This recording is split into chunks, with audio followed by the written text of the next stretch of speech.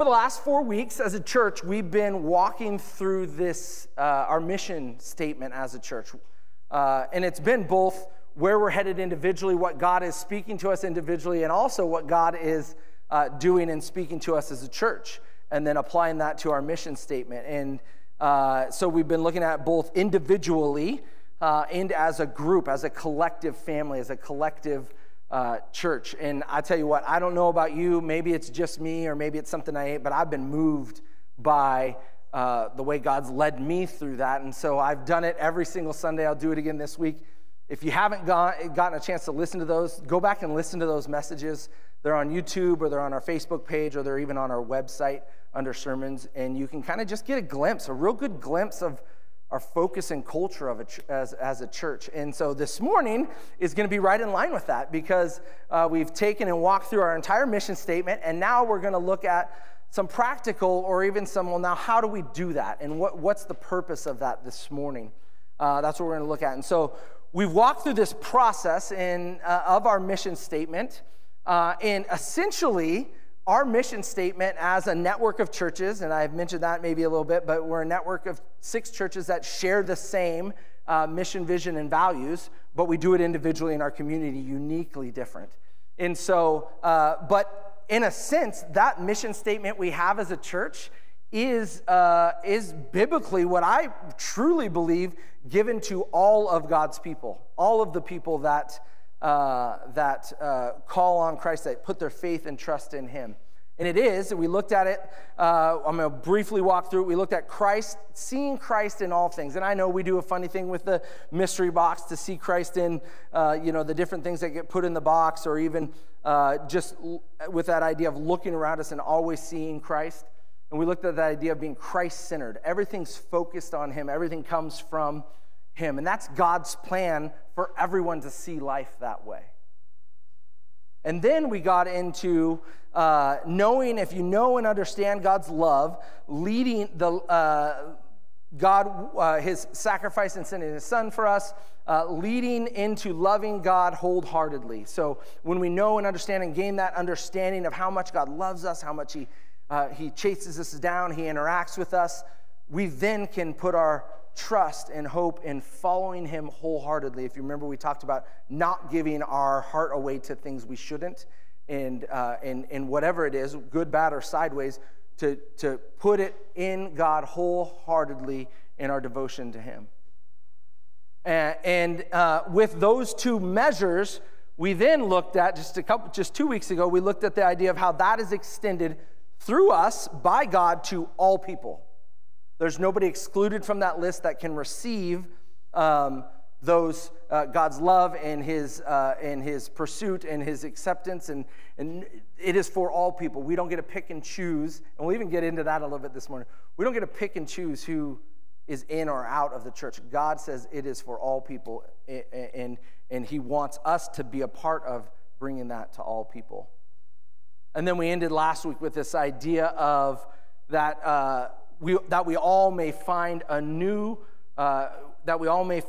life in Jesus, and living that out as a disciple. And if you remember, we talked about how often we view disciple as like, are we discipling somebody, or are we being discipled? But being a disciple as a way of life, right? As a noun rather than a verb, right? So disciple being in essence who we are. It's funny, we introduced Micah to Mad Libs last night, and so Micah babysat Taylor Swift while the garbage guy brought 19 billion chicken nuggets to the house. And so we were talking about nouns and verbs, and that whole idea, like the garbage man was the noun in that, right? No, yeah, right? I was learning too, obviously. And the verb is that the garbage man actually swam those chicken nuggets, right? So discipled or discipling or being discipled versus we are disciples, a way of life. Anyways, go home, break out the Mad Libs. It was a lot of fun. Anyways, there's a lot of laughter. But much like we talked about that last week, is that it's safe to say that we desire that way of life of being a disciple, entering in under Christ as a disciple of his, and only his. We don't we're not disciples of other things or other. That's the whole idea of giving your heart fully to Christ. And along with that, I think another way to kind of explain that, if somebody was to ask you, well, where do you go to church? Well, I go to CTK Sudden Valley. We meet in the barn in the woods in the Sudden Valley. Oh, well, what kind of church is that? Well, maybe you know this or not, we're a non-denominational Christian church. And so what that means is like we want to focus on the main thing, and that is Jesus. And so, so you're a Christian. Yes, I'm a Christian. Well, what does that mean, right? Christian, actually in the Bible, is only mentioned, and I even challenge it as mentioned even 3 times. It's thought to be mentioned. But in the New Testament, disciples or being called a disciple is well over 200 times. And so identifying as a disciple is actually more accurate than a Christian. Christian, I kind of view Christian as this idea of believing or agreeing with the theory of Jesus.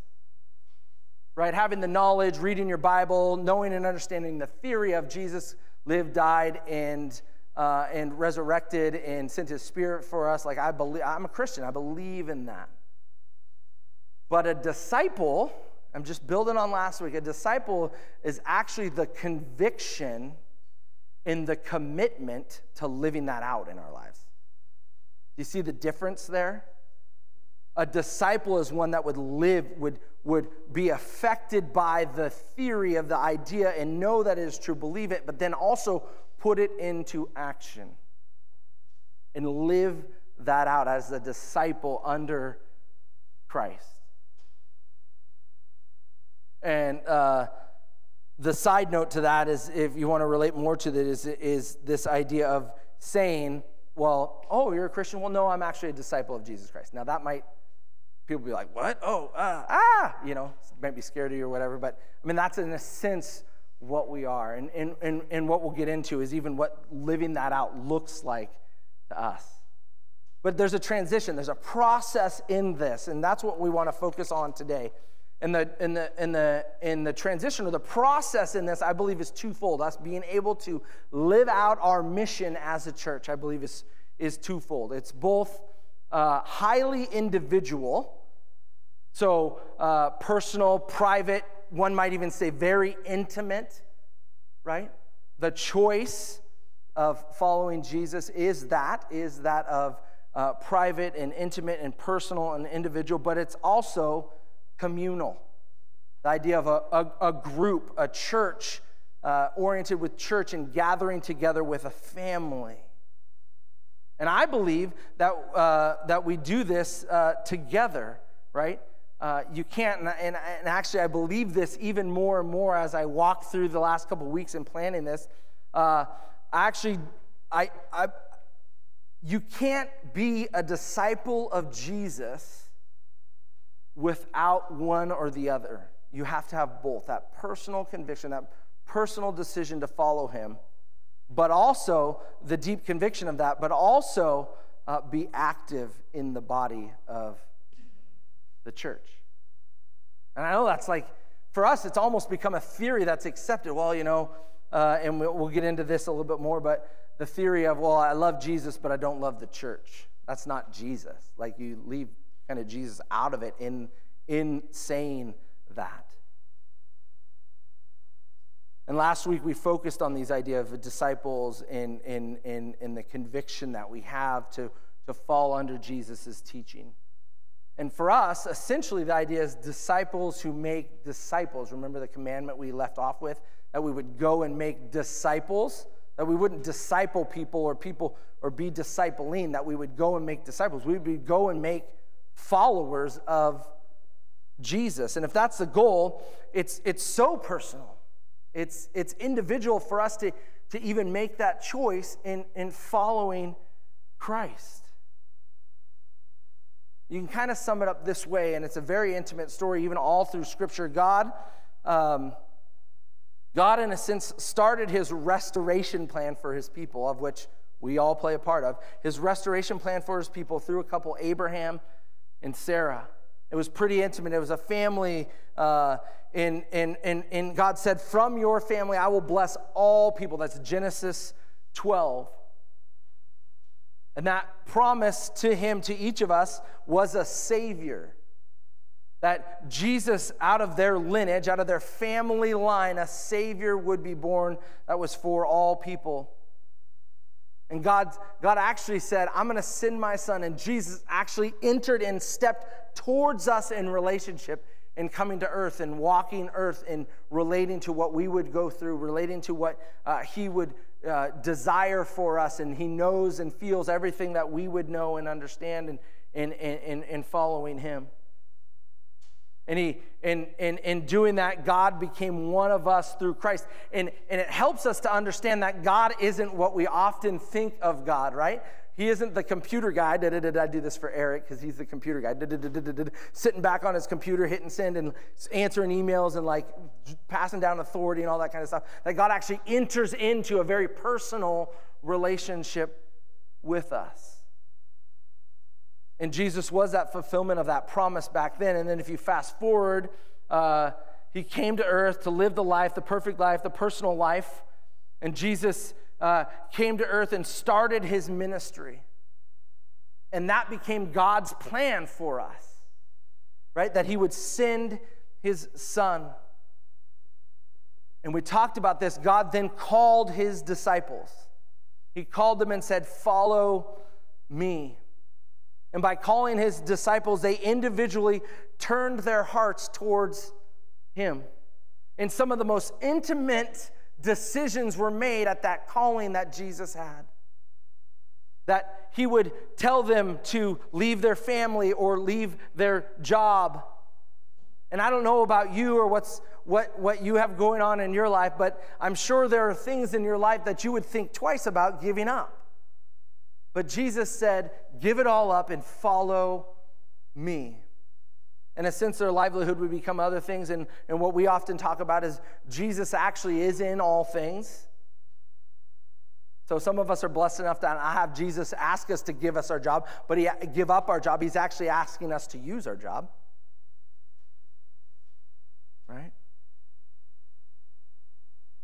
But what's really struck me this week about this idea is that Jesus, in calling, and if we just even focus on the original 12, the 12 disciples, we've all heard of those probably.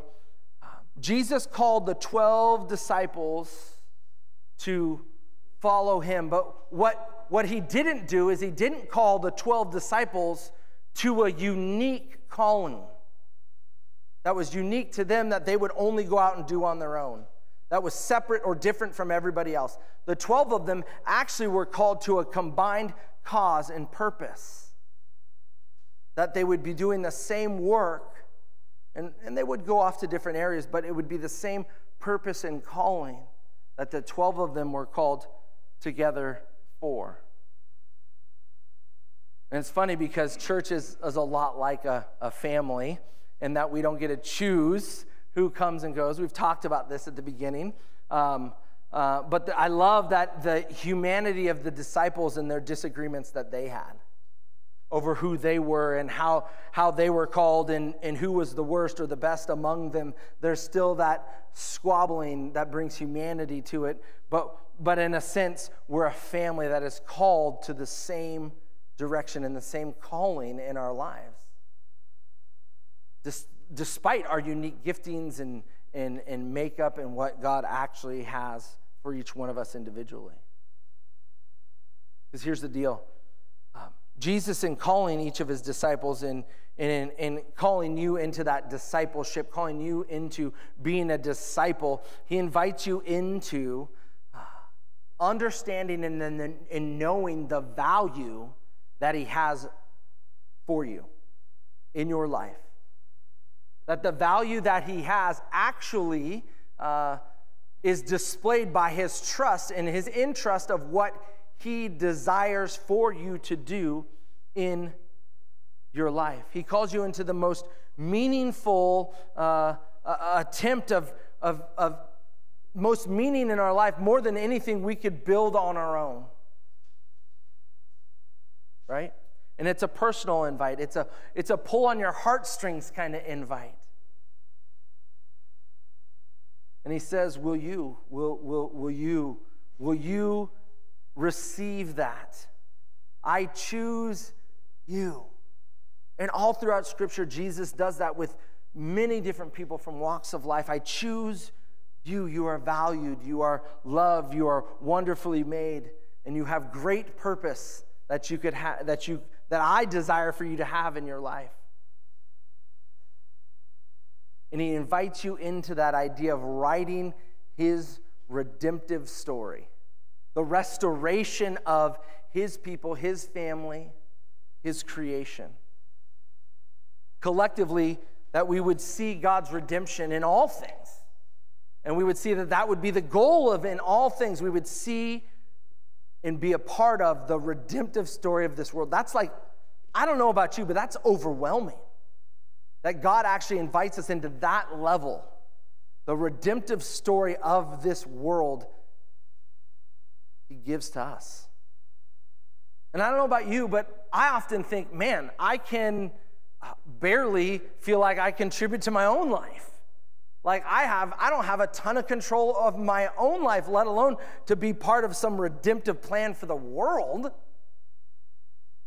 I'm going to tell you something. That's actually the best place to be in. And we'll get into it, but it's twofold. One, we have a reliance on God, because none of us are capable of living that out. And we have a reliance on each other as we do this together, as we do this as a family, right?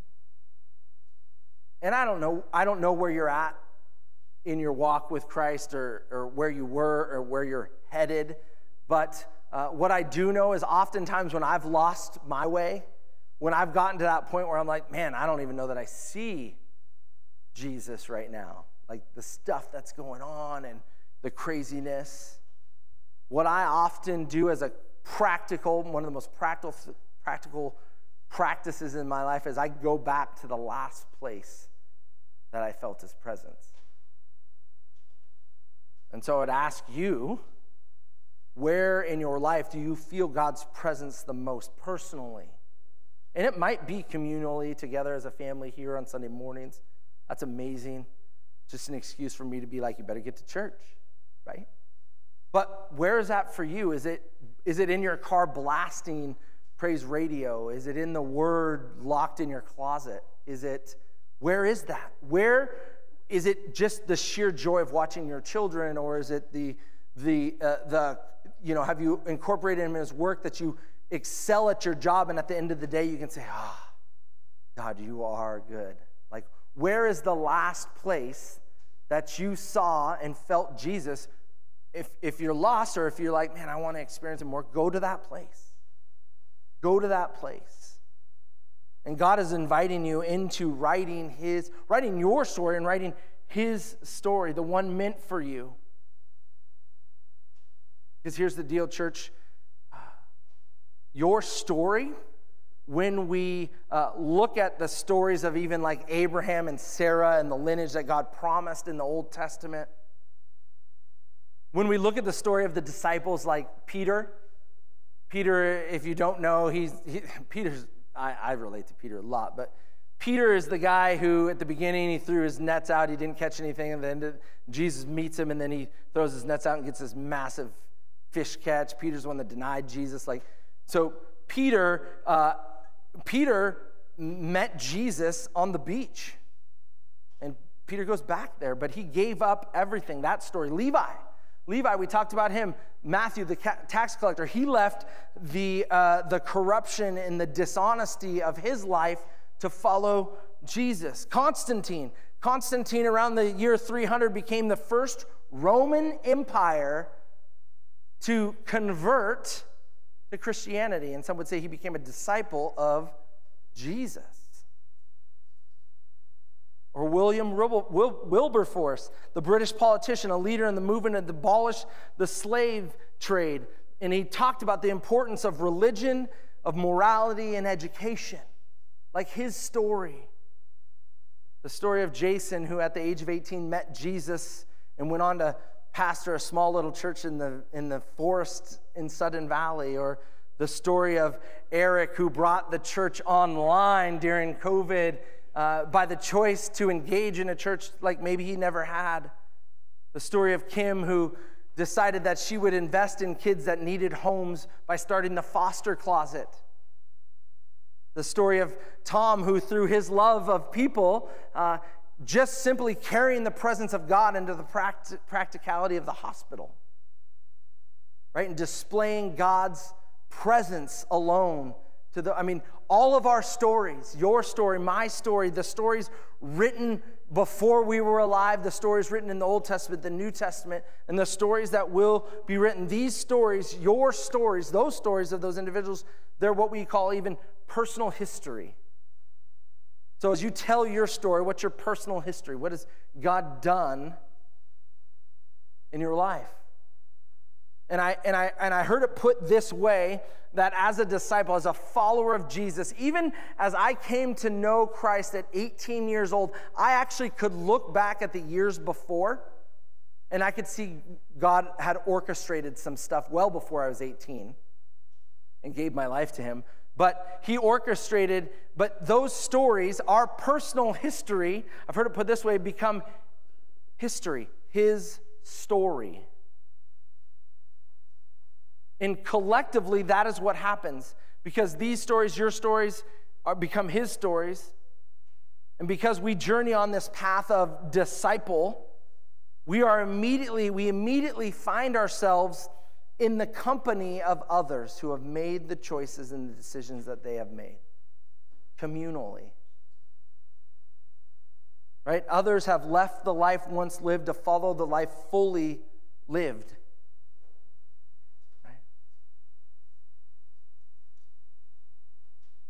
That company of people who have made the choice to follow Christ, and we do it together. Macroly, it's a large group throughout all of history that have put their faith, trust, and hope in Jesus and written his stories that we come together and are all a part of. But on the micro level, it's actually, we find out real quickly that we need each other. That we need the person who's walking to our right or to our left, that we need those that are on the path to keep in step with us, to keep kind of ushering us forward. We need each other to sharpen each other, to lead each other in growth. We need the enlightenment. We need the shared experiences that we've had so that we can see God in unique and fresh ways. And that leads me to the second idea, the second-fold idea of how we are to do this. We do this personally, individually, intimately, like we're accountable actually to each other for that. But we also do that through community, through the church. And I heard it put this way, the Bible cover to cover is God's story of redeeming the world through community.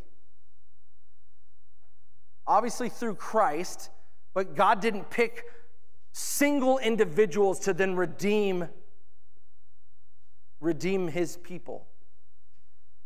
He actually, all throughout Scripture, cover to cover, redeemed it through community.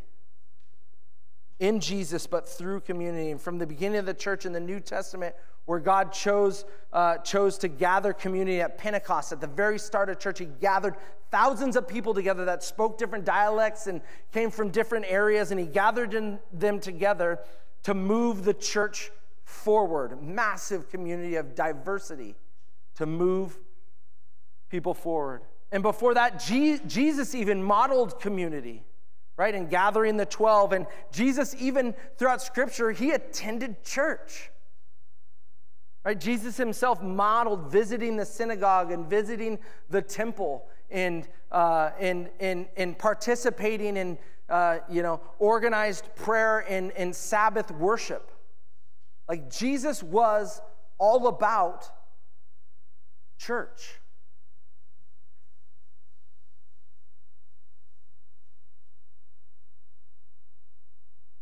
And that's where it gets in, where I think oftentimes we convince ourselves, or at least it's common these days to convince ourselves, well, I love Jesus, but I just don't like church. And I get it, because church, honestly, church is messy, right? Want to know why it's messy? Because you're messy. I'm messy. We're all messy. We're people, right? And believe me, I get it. I'm blessed enough to see enough of the mess. People bring the mess to me, and I welcome it because it actually makes me feel good because I'm messy. But that we then work through the mess and focus on God and His story, His redemptive story that is through Christ. One of my favorite authors, mainly because of the book Wounded Healer, but Henry Nouwen gets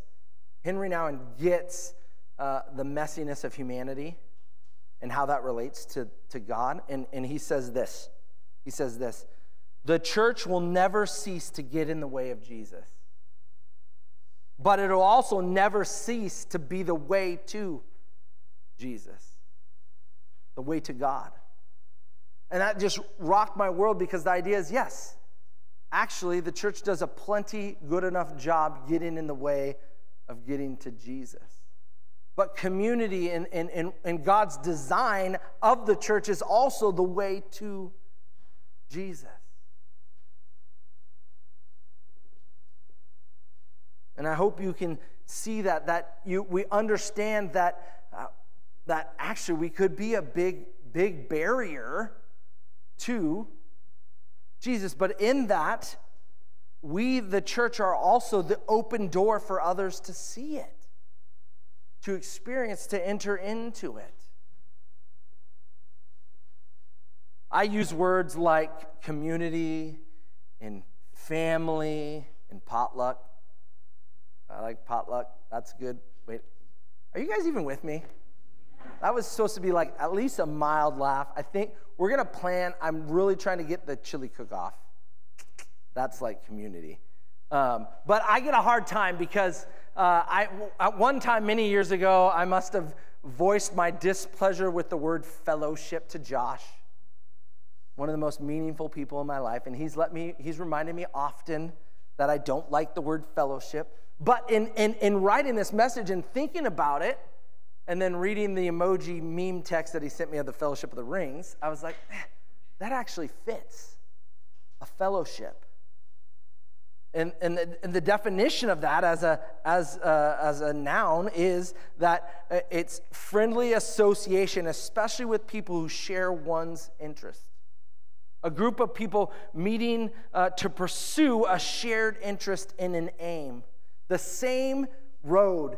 We're on the same road together. And we are the church, and we display Christ. And fellowship works for potluck, so I like it. But fellowship isn't in the communal aspect that Christ calls it. It isn't in a potluck, and it isn't in a chili feed, and it isn't in, we're not having fellowship in the back after church where we hang out and shoot the breeze and then we head off to our homes. Fellowship, or what we've been calling it, is this idea of being disciples, or discipleship, is living out the words that are spoken. And I tell you what, I'm not penning these sermons. God is giving us him. Price is singing the songs, but like he said at the beginning of the service, it's not about him singing, and it's not about just the words on the screen. It's actually the idea of praise and worship.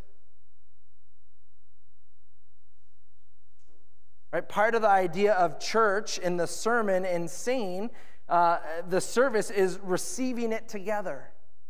Receiving it next to each other, right?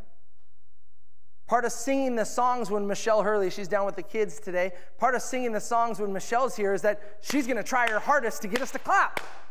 And she knows we're not a clapping church. Like, we don't have any beat. Maybe because your leader doesn't have any beat. But that's part of it. Or part of it is when Amy's sitting here and she laughs at all of my corny jokes, and then I know people are actually following me. Or part of it is when you sit next to Heather and you see the disapproving head nods that she gives me. Or when Glenn sits here and he's following me. Like part of that is doing it together and being in this environment of community and communal space that we share with each other. Right? The message, the mission, the direction of the church is not what I preach. You preach the message of the church. You do it. I don't do it. You do it. You preach the message of the church. And I know you guys get here and you hear it, and that's good. We talked about it at the beginning of the sermon about it isn't about just hearing it. It's about living it out. And so you guys are the ones that go out and preach the message of the church, that you preach the mission of the church and the direction of the church. It isn't me. And I'm glad it isn't me. And you're glad it isn't me, right? I have to admit, at best, I'm like Judd Bushler on the 97 Bulls team. Like, you don't even know who he is, right? They won a championship that year, and he was on the, or I'm like, I watched the Sonics growing up. I'm like Rich King of the Sonics. Like, that guy got in like 2 games, right? But together, we're pushing that forward and we're living that out in our lives. You and I, as we go out, are preaching the message and the mission of the church. We count on each other, right? We piggyback each other, right? We carry each other along. We spur each other forward. So if we're going to be the most effective church that God has for us, as we've walked through the mission, if we're going to be the most effective church that God desires for us, I've come up with a few things for us to do. One, it's personal. It starts with you finding the spot of conviction and commitment to meet God where he is at, right? And to come under him as a disciple. Like, not like identified title, name tag that says I'm a Christian, but actually, day to day, minute to minute, making the decision through your conviction and your commitment to Jesus to live your life for him. That's huge. It's a continual process, not one that we arrive at, but a continual choice that we make. Personally, intimately, making that decision on a regular basis through your conviction to follow Jesus. And the second is the command to do it together. And it simply starts with you engaging here at CTK Sudden Valley. And I get that there's capital C Church, and the majority of our lives as disciples is lived outside these doors, but there is something unique about gathering together and worshiping and hearing the word of God and then doing whatever you do with it. I don't get to make that decision for you, but hopefully God convicts you. But it starts with engaging right here.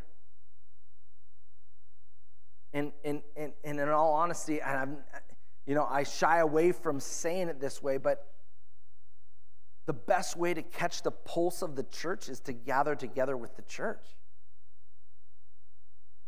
communally. And then the third is the world, to live out the sermons preached, the songs sung, God's leading and pulling on your heartstrings, to live that out outside of the gatherings. Together, yes, hand in hand, but through conviction to do that outside in the world, in your workspaces, in your homes, in your life, in every aspect of your life. It's said this: without purpose, we humans are fragile. I love my buddy Norm's posts on Facebook. Not the Winnie the Pooh ones; those are kind of cute. But the posts of the Coast Guard and the ships being tossed back and forth, and those ships go through a lot, and they can withstand a lot. but it said that we humans without purpose are fragile. We're like a boat tossing at sea, and isolated, the wind can disrupt us, but together we're stronger. There's true purpose comes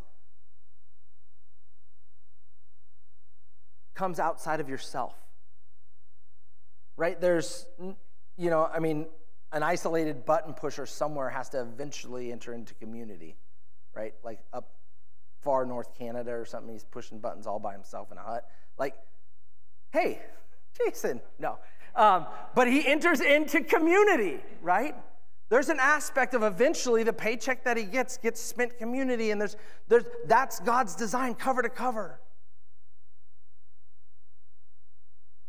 To redeem his people through community. And that purpose, shared purpose, is far stronger than individual purpose.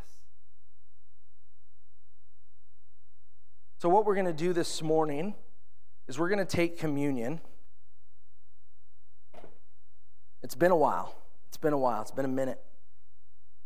And we're going to do that twofold.